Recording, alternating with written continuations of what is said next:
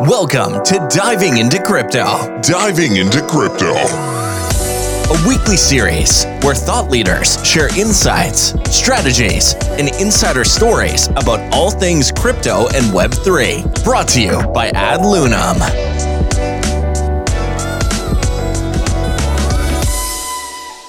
So passionate emoji. I also see that our speaker, Dr. Richard Carback, is in the room.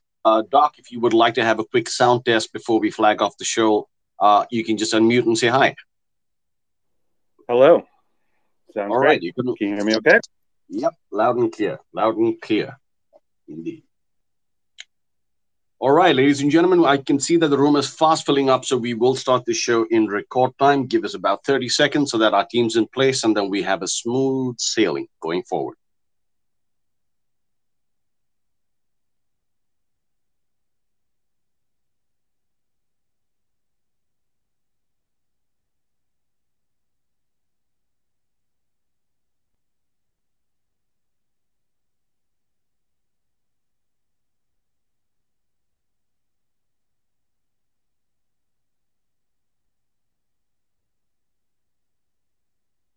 Okay, welcome to this episode of Diving into Crypto. This is JP from Ad Lunam INC, bringing you everything about Web3. On the show today, we have Dr. Richard Carback. He's already in the room.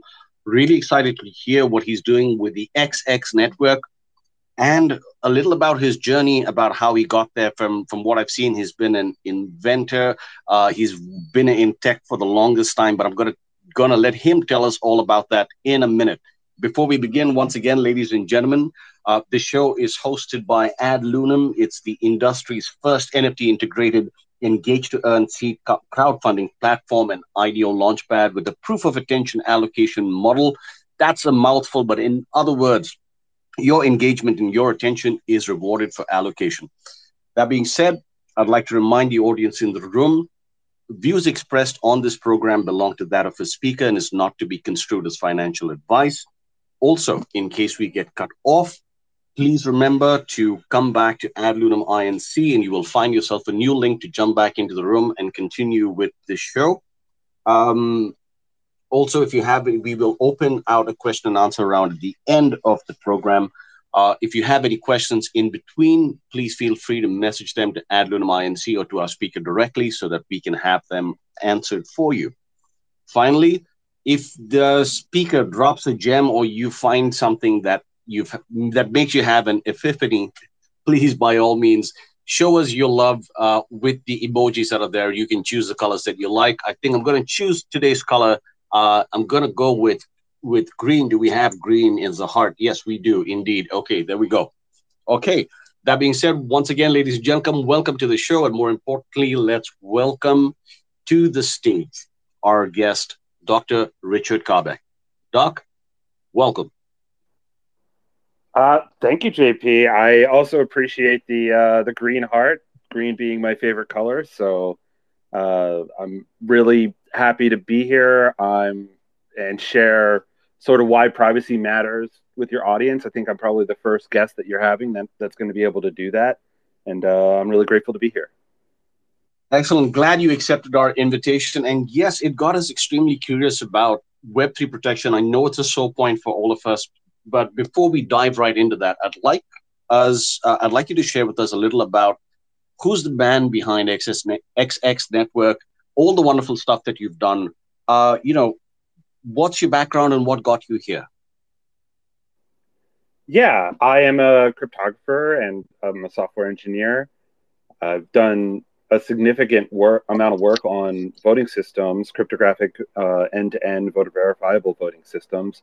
If you look me up online, you'll see probably 15 or 20 publications on that. My main work at XX has been building out the private messaging protocols. I've done a fair amount of computer security work and I've done forensics work. So I'm all over the place from a technical perspective, but it's all centered around the privacy and security space.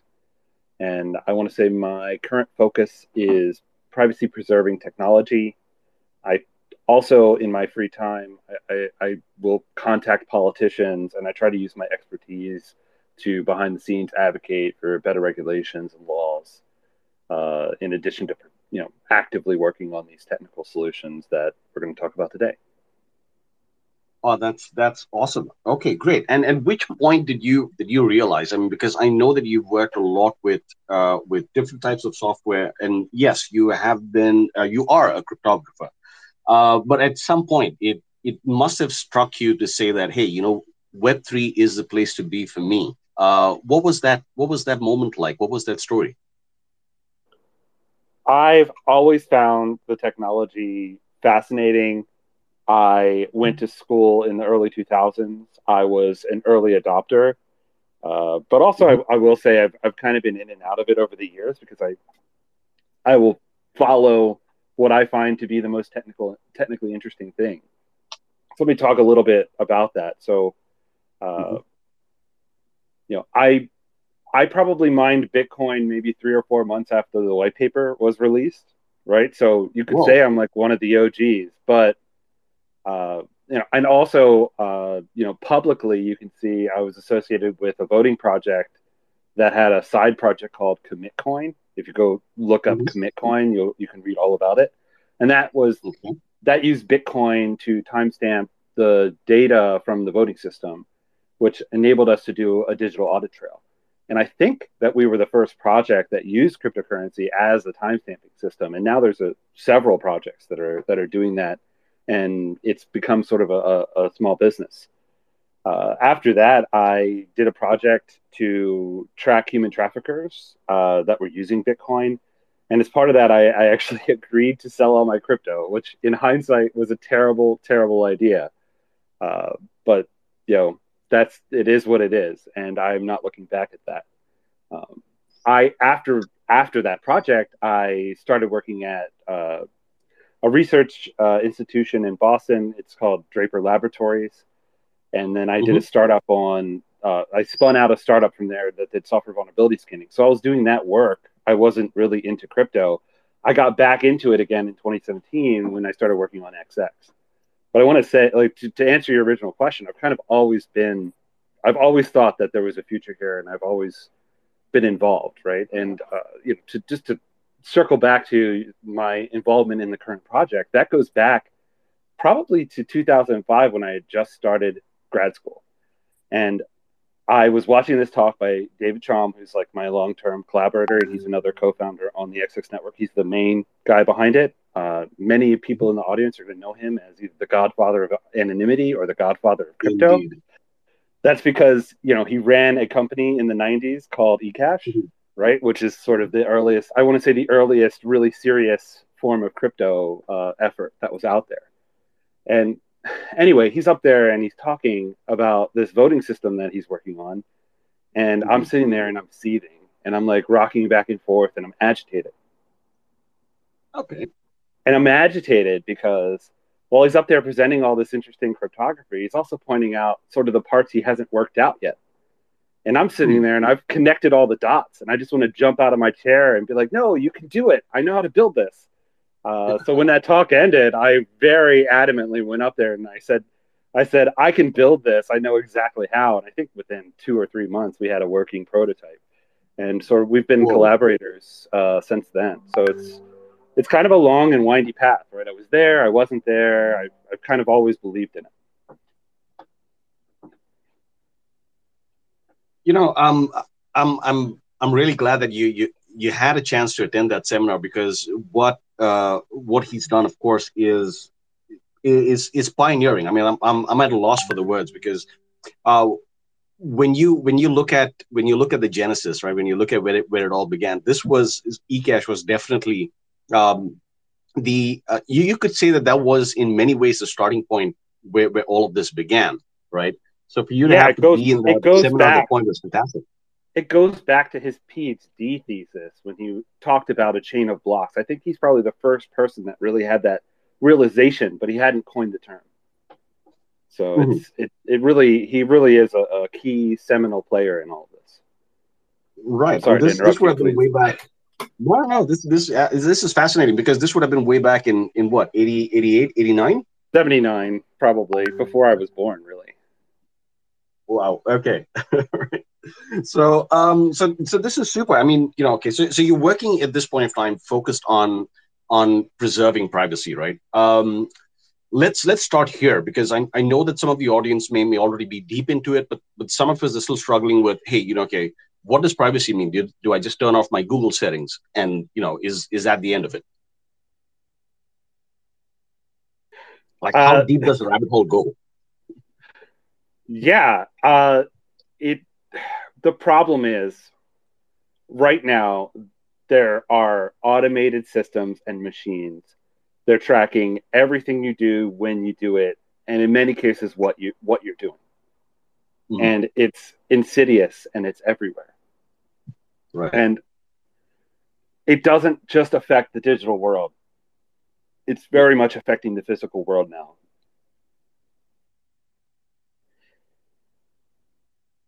Wow.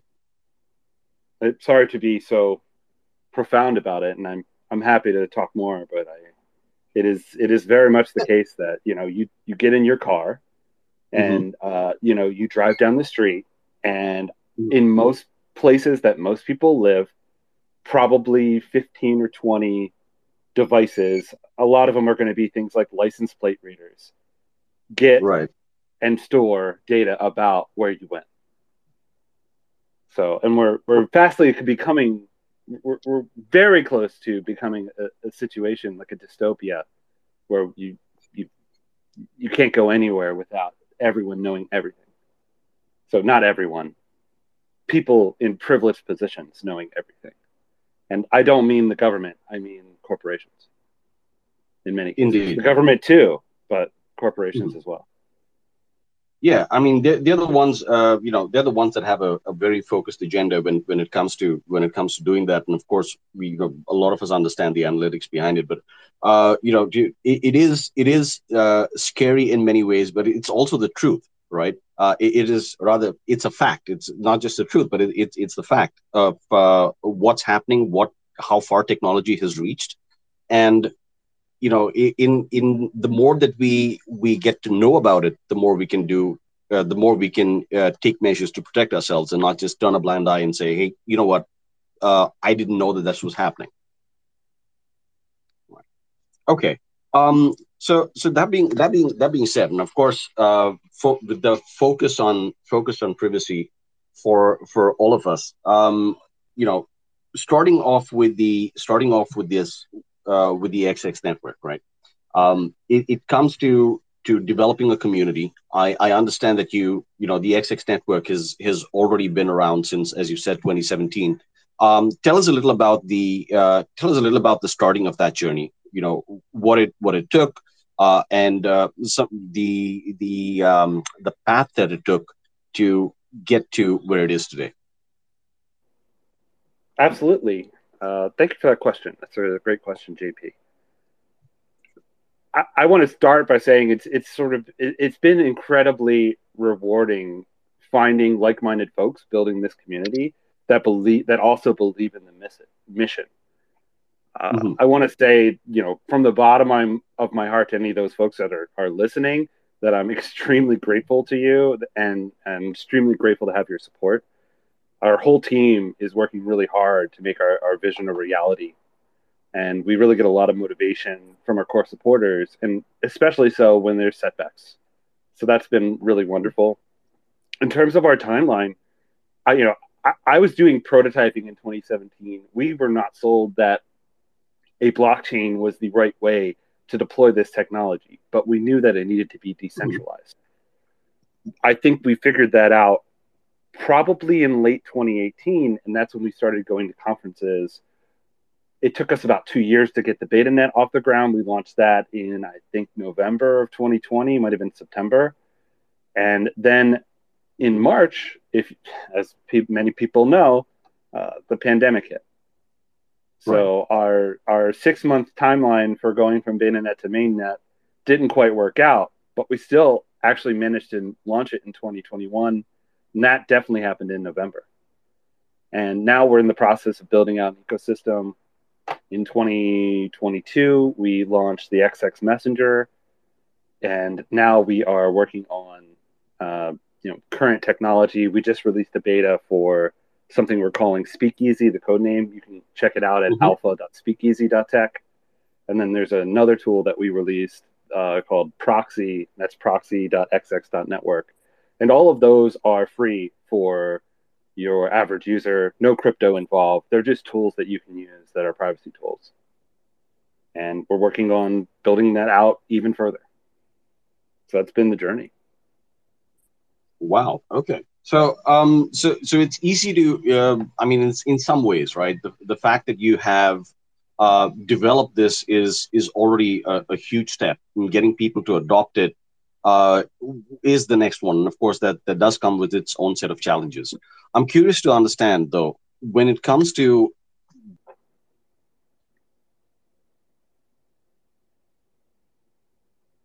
your privacy is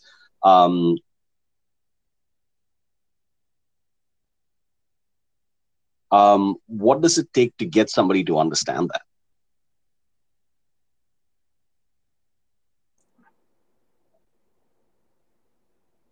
I think that most people kind of need to be punched in the face with a bad consequence. Unfortunately. Yeah. Okay. Let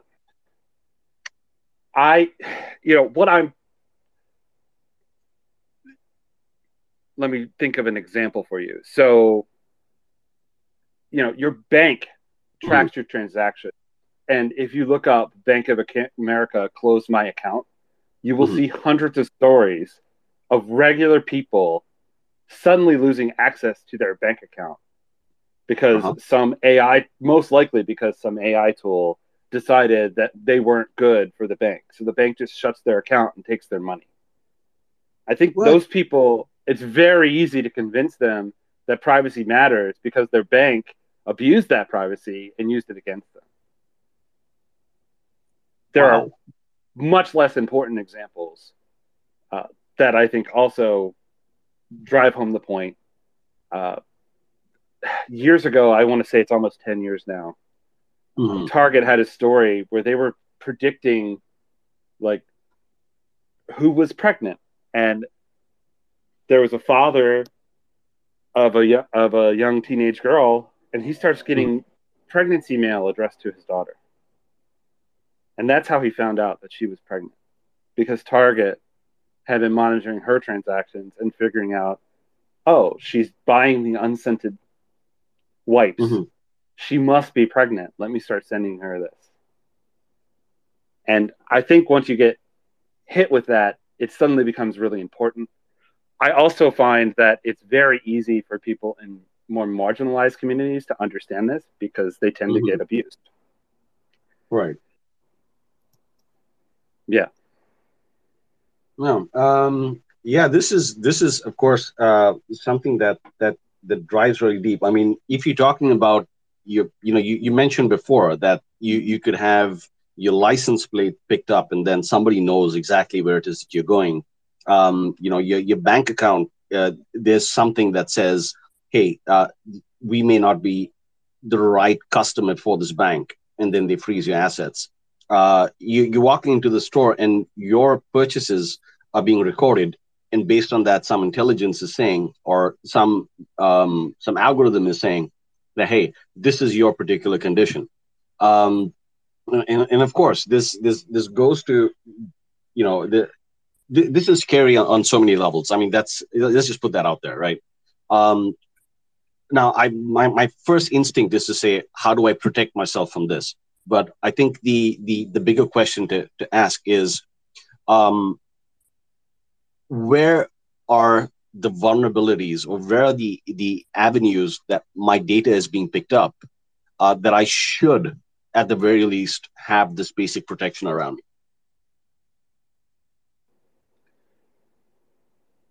Is there a checklist, or is there some basics that I should be doing, that I should look for, to be able to stop this entire cycle from going as far as that? There's no checklist, and it's kind of an impossible question to answer. I will say what I do, right? I try to use cash. when I can. Mm-hmm. I try to, when I bring my phone, when I'm out with my phone, I will turn off all of the wireless signals. Mm-hmm. And there's sort of limited things you can do there. When Okay. I'm online, I will try to use Tor or VPN. Mm-hmm. If it's something where I'm not comfortable with someone being tracking me, and Right. I try to move all of my chats over to XX Messenger and Speakeasy these days. Mm-hmm. Obviously, I'm an early adopter, so take that with a grain of salt. Uh, and it's a matter of understanding what the threat is and trying to work within it, right? So I hate to use drug dealers as an example, but you see all those TV shows where they Yeah. have the throwaway phones, right? And they're Right. kind of accepting the fact that the phone is getting Mhm. is getting tracked, but they're Right. using it in a way that really makes it hard to track them. So you got to think. Right. It's a sad state of affairs when you have to think like a criminal to protect yourself, Mm-hmm. but that's the Yeah. reality we live in, and that's the kind of mindset that you need to have going into these things. And especially if there's a protest going on, I wouldn't even bring my phone, and if I do, I will turn it off, even if I'm not participating in the protest. Right now, you've got Right. sort of they have these listening devices, and they're just assuming everyone in the area is part of the protest, even if you're just going to work, Right. right? So Right. it's in your best interest to assume that you're going to get tracked, and that's going to get used against you. So Whoa. it's it's a tough situation to be in, Mm-hmm. and there's no unique answer. I will say another really important tool in the toolbox Mm-hmm. is time, right? Right. So they may be able to track a device, and then they'll be able to figure out who bought that because there's cameras and things like that. But that Right. data doesn't typically get stored forever. If you buy Right. something and then wait a year before you start using publicly, you, Mm-hmm. and you bought it in cash, Right. typically that association can't easily be made. If you buy it with your MasterCard, I guarantee you MasterCard has already sold that data to the US government and Mm-hmm. other governments, and they could just type in a thing with like the IMEI number or the serial number, and boom, they know who owns it. Right. So then it's Okay. associated with you. So yeah. Yeah. Fair enough. Okay. Doc, I have to ask. I Part mean, part you know, of sorry to no, belabor the go ahead. point, Go but ahead. part of what we're doing is we're trying to carve out private spaces where you can have privacy. And it's not that Right. you should have privacy in all aspects of life. It's that Mm-hmm. privacy needs to exist. It's essential to a free and functioning society. That is very much sort of a core belief that I espouse. Indeed, indeed, and you know, it is. I mean, it's a basic right, right? That you have freedom. I don't know if you want to amend the Constitution, but you need that. You're gonna need that freedom your um, from your basics. Every movement, every single movement of yours being chalked out, right? And that definitely isn't something that should happen. And of course, this may be. I wouldn't say it may be, but do you also see this more significantly in the U.S.? Do you see it all across the world? And this may sound naive, but they, are there spaces in which this system isn't as developed as it is, where you are? With free speech protections and things like that, there are some legal backstops in the US that I don't think exist Hmm. elsewhere. I do think it's a worldwide problem.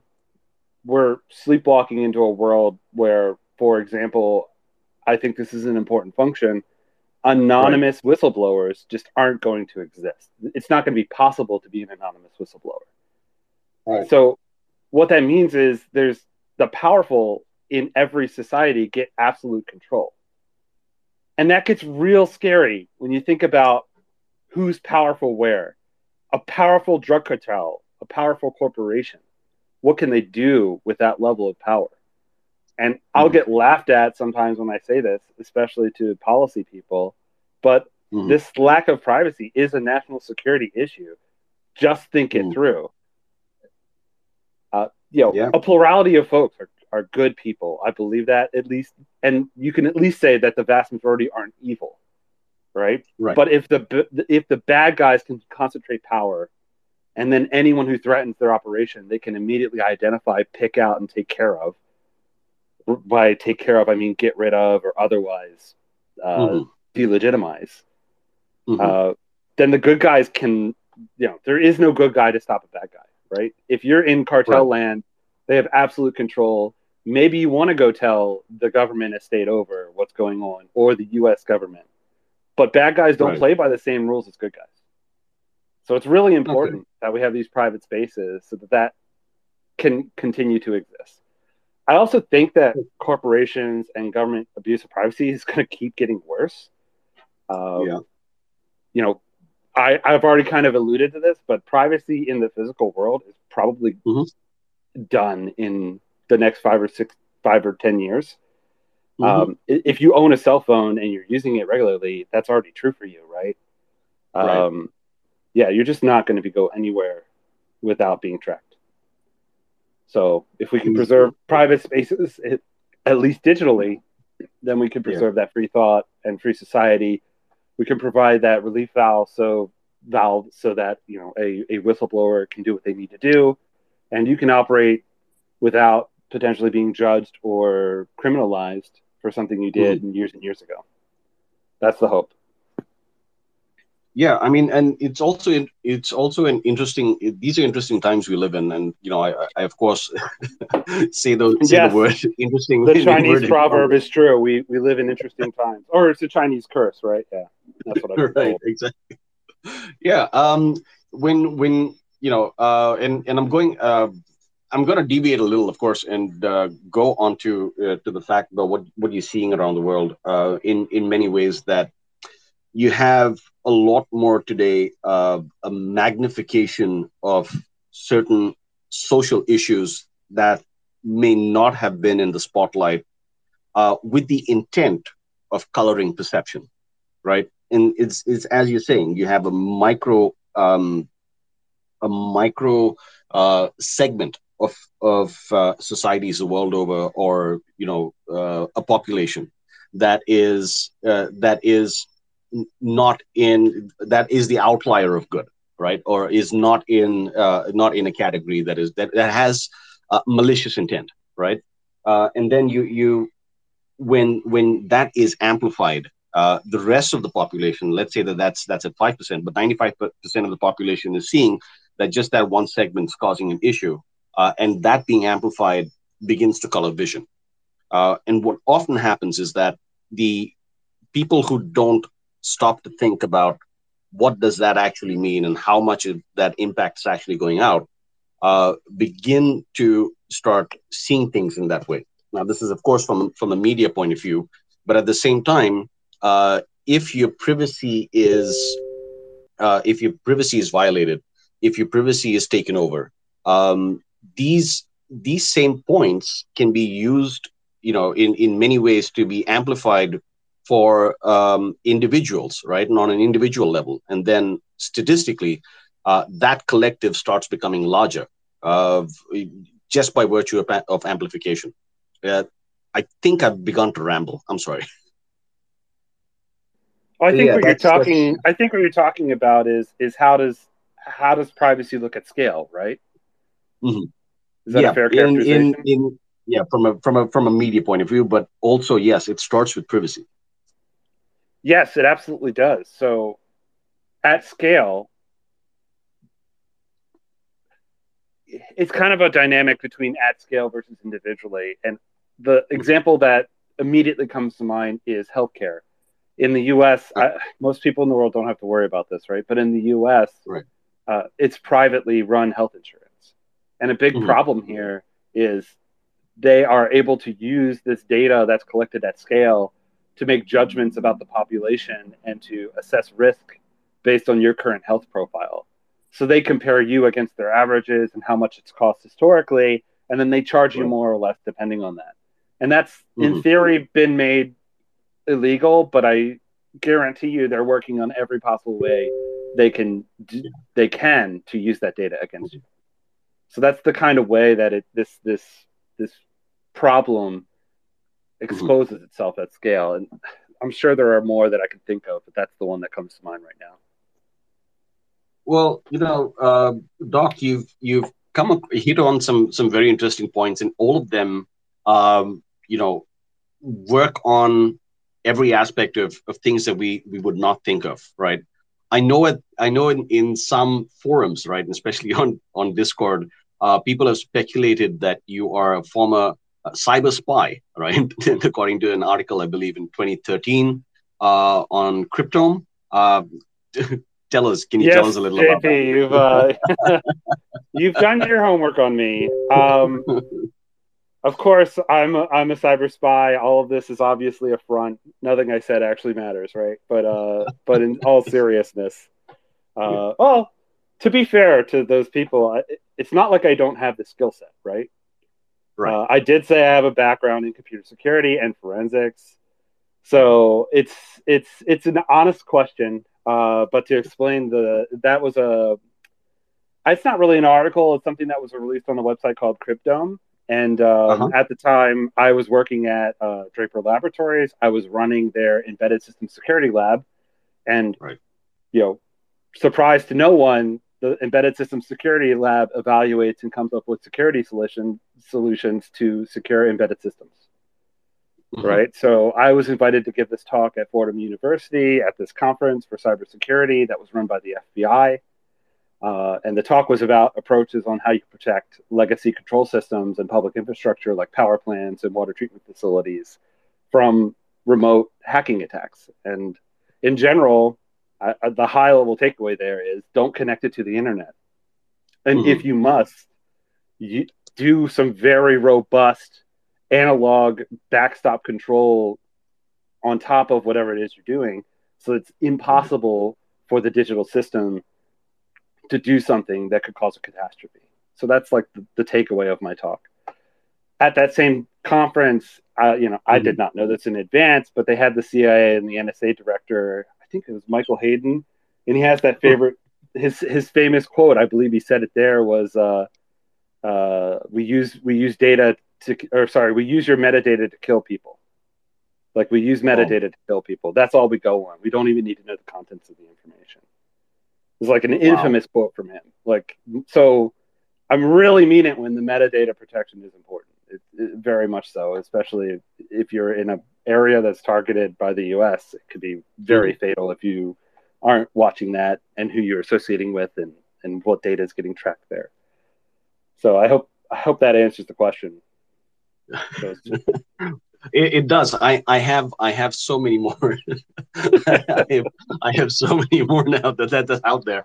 But to stick to point, right? To stick to point, and you've shared with us, of course, some of the prime ways that data gets tracked. Some of the key things we can do to protect ourselves.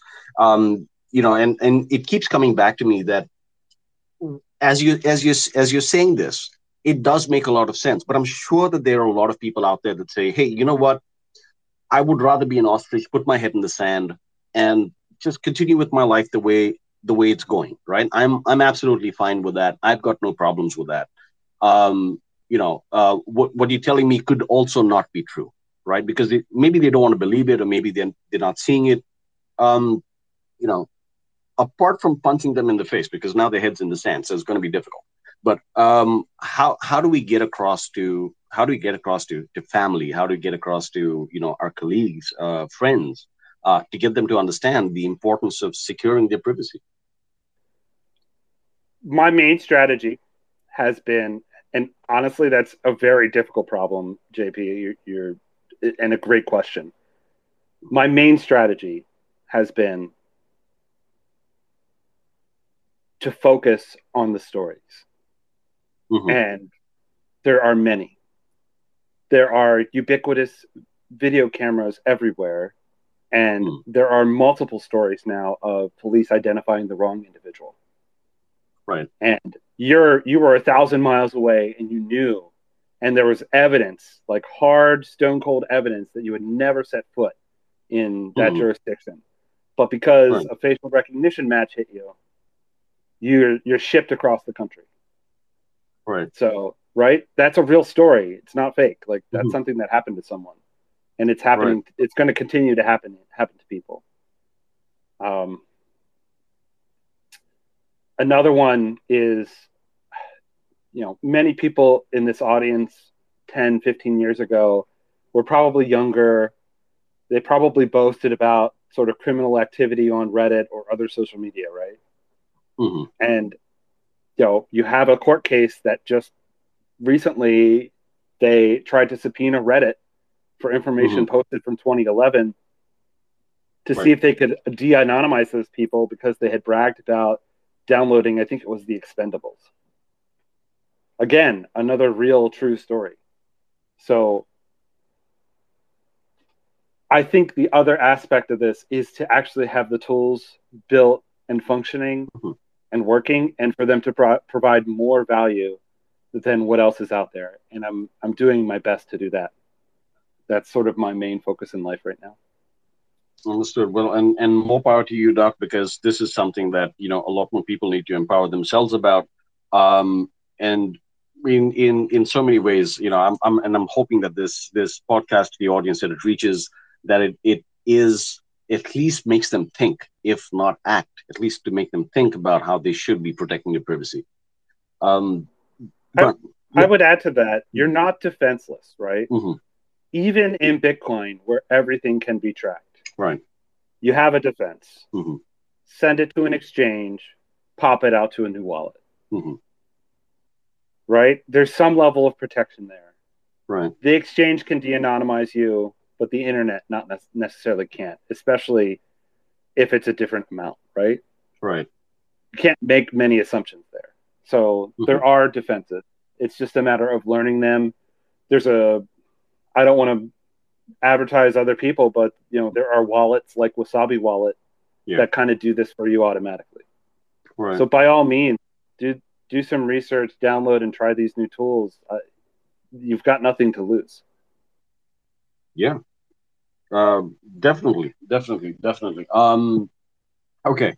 To come back, because I know that we have a lot more ground to cover on the show. All right. So I want to circle back to one thing. We've hit on security. We've hit on how to protect yourself as an individual, right? When it comes to building XX network, you tell us a little about how it operates, and then I want to dive a little into some of the finer points about its operation. Yeah. So the reason we started building XX network, I want to say it was the pre-computation, which was a technical discovery that David made. It's covered in our white paper. Essentially, what it does is it can do a lot of work on the computer ahead of time. And then when the data comes in for processing, you can process it extremely quickly. And that enables this technique of high trust batch mixing with very fast speeds. And when that made this technology viable, I was on board to build it. I think it took me 4 months or 6 months to build it, and I had some help with Ben. Ben Wenger's the other major technical individual in the project. So we built that prototype. Once we proved it worked, we started working on a production version of that. The first version, it required 64 CPU cores, and we're thinking about, well, that's very pricey for nodes in a decentralized system. And we realized, wait a minute, consumer GPUs are great at the problem these computers are slow at, which is modular multiplication. And NVIDIA, it just happened to be that year they had released a library. So now I think our nodes cost about $2,000 to build a node, which is like nothing. It's just a standard server on the internet, but it needs a GPU to work. And we're not mining, we're not doing hashing or anything like that. It's doing this pre-computation to execute on the network. Once we had that mix net, we needed this decentralization model that could work. A blockchain with consensus that keeps up with the speed of the batch mixing was what we needed. Okay. So we ended up building a layer 1 that could be tuned to keep up with the mixnet. And because we're cryptographers this entire time, that whole time, we're paranoid about the threat of quantum computers. I think we still are. Right. So we're thinking, how do we make the messaging robust against that threat? Because you can store the messages now and decrypt them later, right? Right. So we came up with a protection for that. While we were doing that, another team, Mario, Yaxetic, and David, came up with doing it for the transactions and the consensus. So we added that into the mix. So XX Network is really a culmination of all this engineering and these sort of unforeseen technical advancements. But the seed of that was all the pre-computation. Okay. And it's interesting that you say that, because when you mentioned not just the way the system is built, and the logic behind, or rather the intent behind having to make it as secure and as cost effective as possible. I know that I read somewhere where you say that XX Networks is quantum resistant and has a privacy focused blockchain ecosystem, which is comparably better than traditional blockchain platforms, right? Especially in terms of security and privacy. For the layman, especially, I'm a layman as well. I don't understand this, and I know that a lot of people don't understand the tech side of it. So for us to be able to get an idea, right, about how much further, or how much as a quantum leap, right, pun intended, XX Network has taken, can you draw us a picture, or paint us a scenario how that works better, smoother, and more securely? Absolutely. So I think the way to think of it is that there are two aspects to it. I'll talk about the messaging first in a little bit more detail, and I'll try not to put everyone to sleep. So on most messaging systems, the encryption, if there is any, is between you and the server, right? So if you're using Facebook Messenger, the Facebook Messenger servers can read it. And the story is the same with Telegram. It has a more secure option, but it's rare for people to use it. So by default, Telegram is the same way. It stores, it reads all of your messages. On what are considered really secure systems, the messages are end-to-end encrypted. And that means that this intermediate servers that are handling the messaging and sending them back and forth, they can't read your messages. Only the recipients can. And a good example of that technology is Signal. Right. We're taking that a step further, because what's different in our system is because, in addition to that, when you send a message and where it gets sent, in other words, that metadata that we've been talking about is hidden. That's huge. That means you can go into your McDonald's and, hopefully in the future, pay for that sandwich in crypto, and nobody knows if it was you doing it on your cell phone, or you message your uncle to pay for it, because that metadata on that payment doesn't exist. Obviously, McDonald's is going to have like the picture of you in the store, but the actual metadata of the device metadata doesn't exist, which offers you a lot of protection.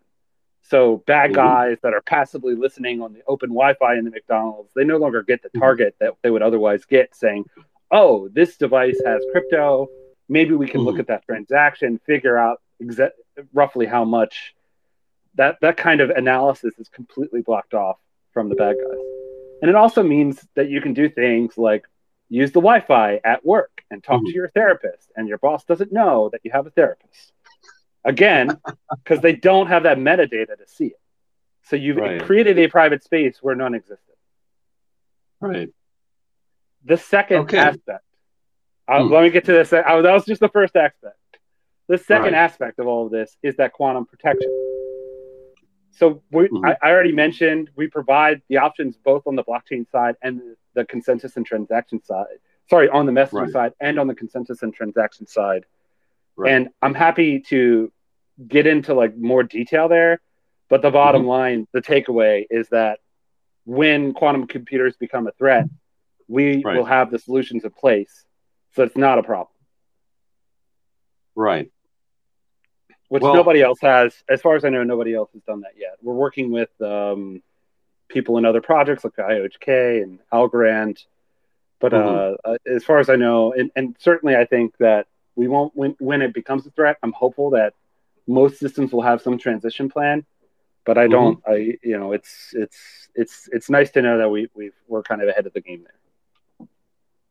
Well, indeed, and so far, to quote McDonald's, I'm loving it. Um, yeah, because what you're saying is you're already preparing to be future ready, right? And this is, of course, the more that these transactions become mainstream, the more you want to be able to have the right security measures in place. Okay, so that makes perfect sense to me. I can totally understand that. Yeah, and it's also, and thank you for painting that picture, because now it also becomes clearer how exactly the how open our messages are on WhatsApp, on Facebook, on Telegram, where it should be protected as protected as we want it to be, right? Okay.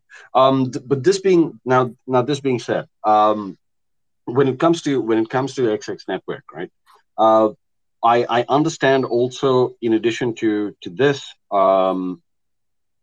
that you have done some work in various other spaces, in some part with innovation, with mainstream tech, and also with voting. But my team's telling me that. Tell me a little about some of this innovation, and then let's dive a little into the voting aspect, because I think this is going to be an interesting topic.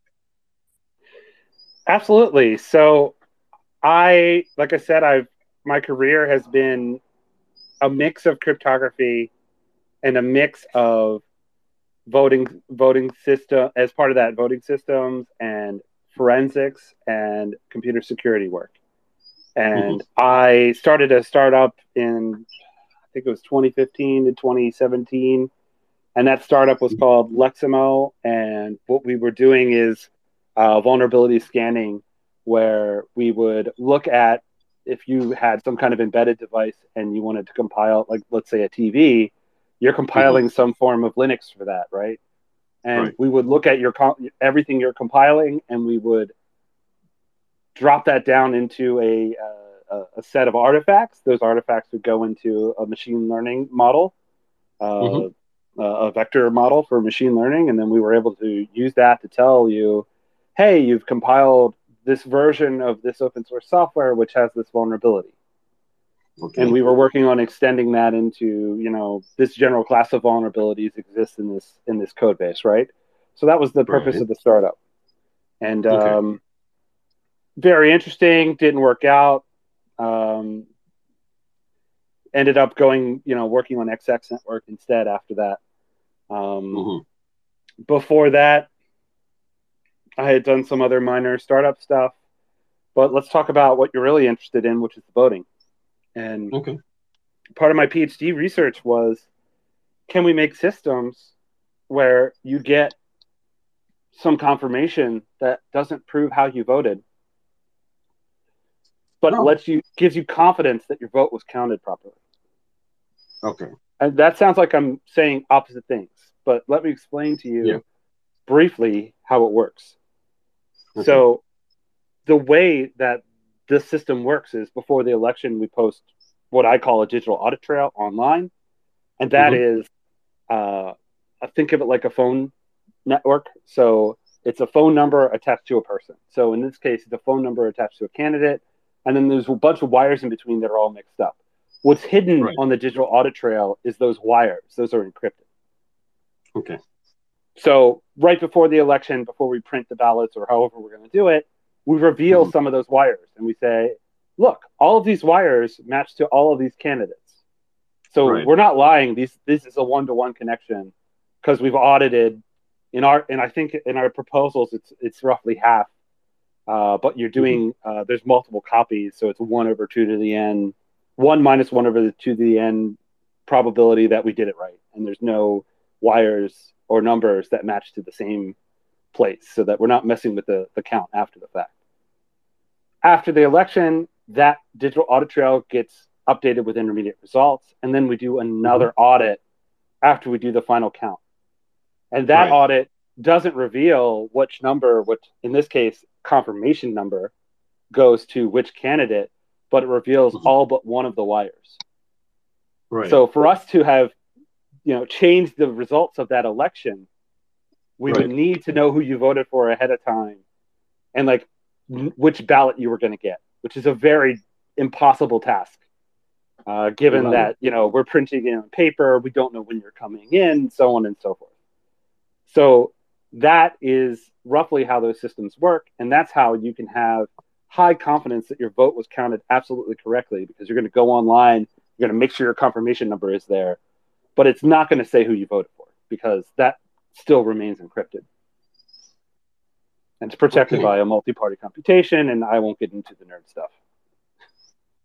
Yeah, but this is extremely interesting, right? And in a previous life, I had some exposure to how the system of voting works, and it is almost it is so vulnerable. Let's just put it this way, right? Because there's so many ways in which either from one source or another, whether it's electronic or an individual, certain people are able to identify how an individual for whom an individual has voted, and that of course is not something that you want to have out there. I mean, for multiple reasons, right? I mean, I would want to vote for who I wanted to vote. I wouldn't want for everybody to know it at the time that I'm voting.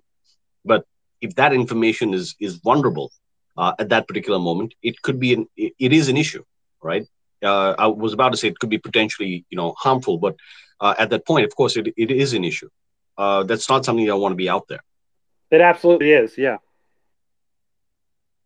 Right. Okay. So in terms of this vulnerability through the system that you just described, it is protected, or do we need more adoption about it?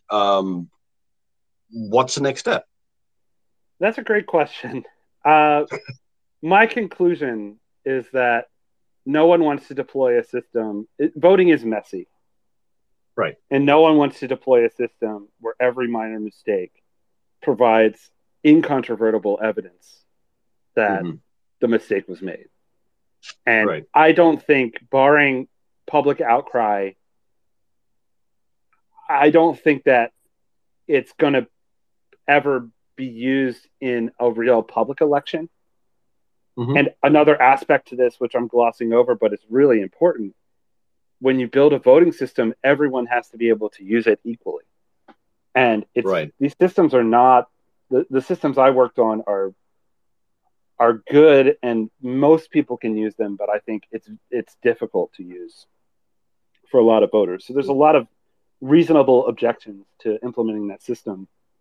Some of them I think less legitimate than others, but I don't think that any election official who's competent is ever going to deploy the kind of systems that I worked on.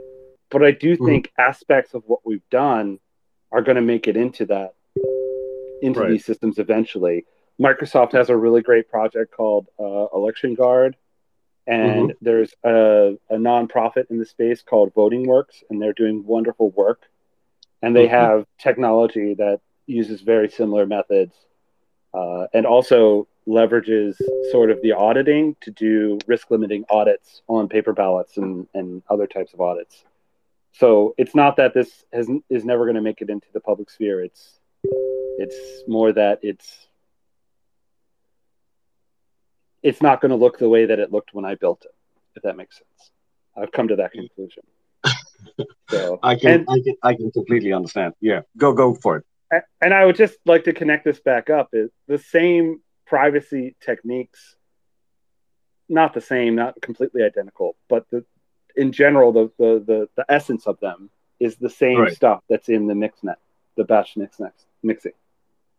Right. So it's a very similar idea. That's how these two things are connected. Because it seems like voting is kind of off the wall, but no, in my mind, you're solving the same problem, the same technical problem. Right. Different context, but same technical problem. Yeah, I mean, see, a lot of us can relate, especially to that. And when you look at the entire mechanism, when it comes to voting, there's so many moving parts involved. From the information we've had over the last couple of elections, uh, whatever controversies had surrounded them, the utility of personal data to create influences, and then finally getting down to that. So that's one aspect, right? That's just one layer. The second layer is when you're actually going to vote. And it's at that point, if there's an additional vulnerability, then this attack's coming from both ends.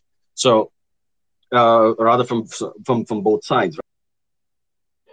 Right, but our technology is kind of Everything removing being done the to computer plug from that the equation. helps Exactly. your rights, your freedom, and it should, right? So we need more systems like these that are able to protect us from attacks like that, or vulnerabilities. Let's just call them vulnerabilities, because that's exactly what they are. Absolutely, and it's not that I've stopped working on voting systems. I've been working lately on VoteXX. Mm-hmm. If you go to votexx.org, there's a paper that you can read that explains the system. Mm-hmm. And the innovation there is trying to make security similar to a voting booth on the internet, right? So we're really trying to make internet voting more viable. Mm-hmm. And our intention is to use that as part of the XX network ecosystem. And the innovation there is we've realized sort of when you look at the voting problem, and I don't think this is well understood, Right. It really boils down to, can a third party buy or influence the vote because your privacy is violated, right? If I can know Right. how you voted, then I can say, well, vote for this guy, I'll give you $10. That's like the fundamental, like if you remove the malware and other aspects of this, which I think we can solve with technology, that's the fundamental issue. And what we've done is you register, and that registration could be in person or it's some kind of KYC so that you're a real person. And you do that sometime before the election. Right. And you register passphrases that allow you to vote. And after the fact, you can use another third party. We're calling it a hedgehog because we lack a better name. But essentially, the hedgehog is in there to reverse your decision. So if I vote for candidate A, I give the hedgehog a token that says, well, you can nullify the vote for A. And nullify can mean different things. It could mean we're going to switch it from A to B, right? But the key there, the insight there is no token that allows the hedgehog to directly vote for B or to nullify a vote for B. It's only allowing it to reverse or indicate reversal of the decision that you made. And because you have that, no one can, after the fact, come to you and say, well, I want you to vote for candidate A, I'll pay you $10, because they don't know if you're gonna hedgehog it later to reverse the vote or to cancel the vote. And that's the innovation there. So, if they wanted to do that, they would need to be involved from the beginning in the registration system. They need to make sure you never talk to anyone for the duration of the election. We're assuming elections last for months, right? So how many people have the resources to take a significant number of people and put them in a dungeon without access to computers and it not be noticed, right? Like that's the theory, right? Like nobody, not even governments, not even oppressive regimes have that capability. So I don't think anyone would go for it either. Yeah. It's about reversing that asymmetry that you have now, because right now you just need to be involved when they're voting. Yeah. But in the system we're proposing, you need to be involved the entire time. You need to constantly be watching, and that level is not possible. I mean, I could say before I even register, hey, I'm going to give you the token in advance. If I don't put my flowers out on this day, then cancel it. Like And that could happen 2 years before the election happened. Like, there's all kinds of things you can do, spy versus spy style, that would enable you to do a nullification that wouldn't otherwise be possible. So it just enables this entire world of optionality. And I'm sorry, I'm rambling now. It's my turn to ramble, right, JP? You got me going. No, I'm a fellow Alfred Inhuman fan, so yeah. Yeah, absolutely loved Alfred Inhuman. But yeah, let's we're coming towards the end of the show. So, audience, if you have questions, I know this is not the most secure network, but you can type that into adlunum.inc, because this has certainly been informational, educational, eye-opening, and we probably need to get a new phone with a lot more security features now that we've heard from Dr. Richard Carback. Doc, I've got two more questions for you, and then so I'll give the audience some time to throw the questions in, right? Okay, so in terms of the future of the future of where more than just the crypto industry as a whole is going, are we on the right track in terms of being more secure? Are we on the right track to being more vulnerable? What should we watch out for broadly? Because I know that this is something that we've spoken on the show, but from the industry as a whole, the next 5 years from now, the next 10 years from now, are we on the right track? What should we course correct at this point? I think we have a hard road ahead of us, but also I think that things are going to get better, and I think that things are going to get worse. We're going to see more and more frequent privacy abuses, but we're also going to see tools and reactions to that are going to help mitigate and potentially solve some of those problems that we're going to create. And I hope that privacy is going to gain more prominence. And I'm hoping to see like a number of privacy. We're not the only privacy project. We're specific to messaging, right? So we have things that others don't. We have message delivery guarantees. We have some message storage, right, that other projects don't. But we're not the only privacy project out there, and I'm hoping to see more of a user base for all of the projects and more prominence for them as well. So I'm hopeful. Cautiously optimistic, I guess, is the summary there. Okay. All right. So my next question then is for you, Doc. You've told us a lot about where you started, what you see, and what are the things we have to protect ourselves with, get some crypto kung fu going, some of the basic moves, right? But what's your personal philosophy? I mean, what is it that keeps you going and so passionate about what you do? Oh, that's a tough one.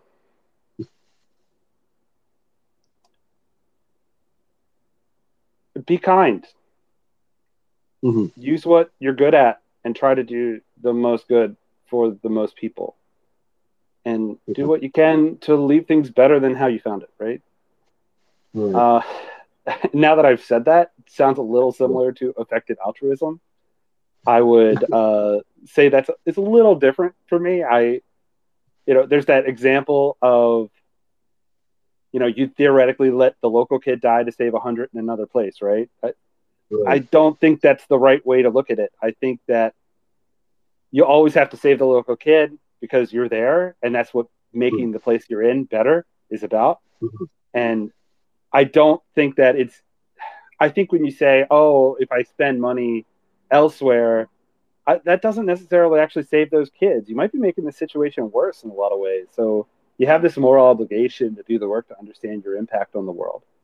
So I very similar philosophy, but slightly different in terms of the execution. It's sort of impossible to know how your contribution is going to have impact unless you're in the mud figuring it out.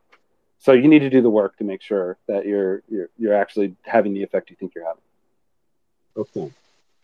So I got to thank you, Doc. Thank you for sharing that. Certainly, get in the mud, but be also at the same time be kind. And okay, these are two things I think that every one of us can follow. So thank you for sharing that.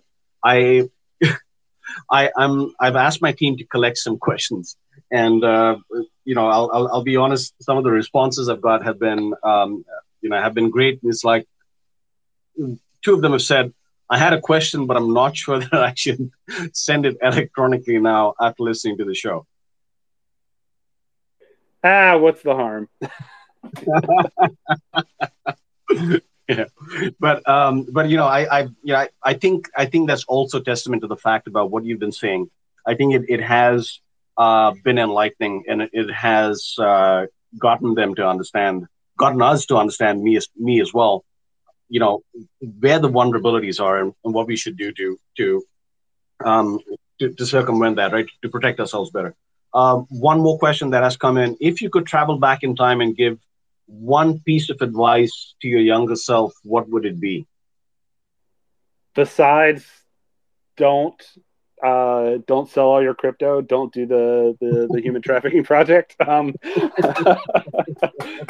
know that's a little selfish, but uh, I would say I want to say my biggest personal flaw, right, is that I have always picked the most technically interesting project Mm-hmm, and not necessarily the one that makes any money. mm-hmm, And I had a VC tell me that when I was trying to sell the voting system stuff, and I hated it. And the reason I hated it is because that guy was right. Um, mm-hmm, so it took me a long time to come around, but I've since modified that thinking to I'm trying to pick a technically interesting project that's going to do good in the world that mm-hmm. can make the most impact for the most people. And that's admittedly a compromise, right? Because I want to say that I'm not much, obviously, I'm a little motivated by money, but not a lot Mm-hmm. motivated by money. So pursuing only money, that kind of would stain my soul. I think I couldn't handle it, but I also don't want to work on shelfware. I want to work on stuff that people will actually, get it into people's hands and that they'll actually use it. Mm-hmm. So my conclusion there is, that's what I would tell myself is like, it's if you work on things that no one else is using, does it really matter? And hopefully, I would come to the conclusion that I've come to now, and that is my best bet here is to find a happy middle ground between those two extremes. So that's Indeed, the advice I would indeed. give myself. But number one would definitely be like, don't sell the crypto. Fine. Fair enough. Okay, Doc. One last question. This has come in from Gloria, and the question goes: AI is becoming more and more prominent. Is there something we should watch out for to protect ourselves? This may be rudimentary, but I think given the current trends and the focus that AI has gotten of late, is there something that we should watch out for? It's obviously a problem because the Mm-hmm, AI is looking at patterns, and the fundamental issue is that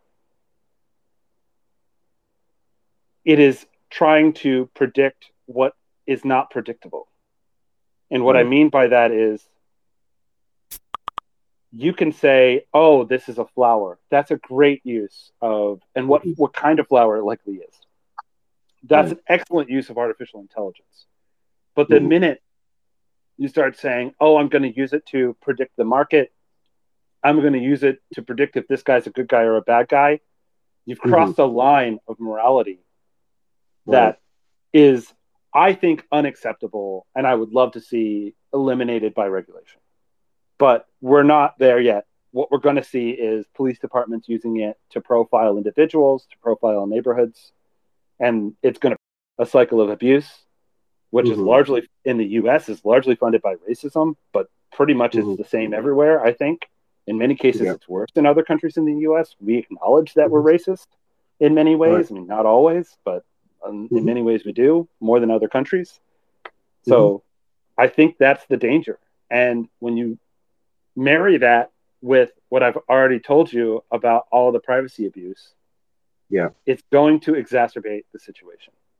especially when you're talking about trying to make predictions. And, if you're predicting that some guy might like this product that you're offering, sure, fine. There's not a lot of harm in that. But you gotta look at the harm. And there's they talk a lot about, end of the world ending AI, the machines are going to take over. I've looked at the LLMs. That's not a real threat right now. Yeah. There's a lot of real harms right now. There's, I think her name is Mitchell and Timnit Gebru. They've been publishing in this space for 5 to 10 years at least. They have outlined a lot of these harms, and they're right. Like, we should be listening to the people who have been studying this on what these harms are and trying to build some regulations. And the other thing that I really dislike is all of this public data that you're sending into Google. I mean, I think Google just changed their terms of use to make it more explicit that you are training their AI. But all of this data, like, is we're the source. We're the reason the AI is smart, right? We're training the data. The reason Midjourney makes such great images is because it's stolen and using a bunch of images from everyone else.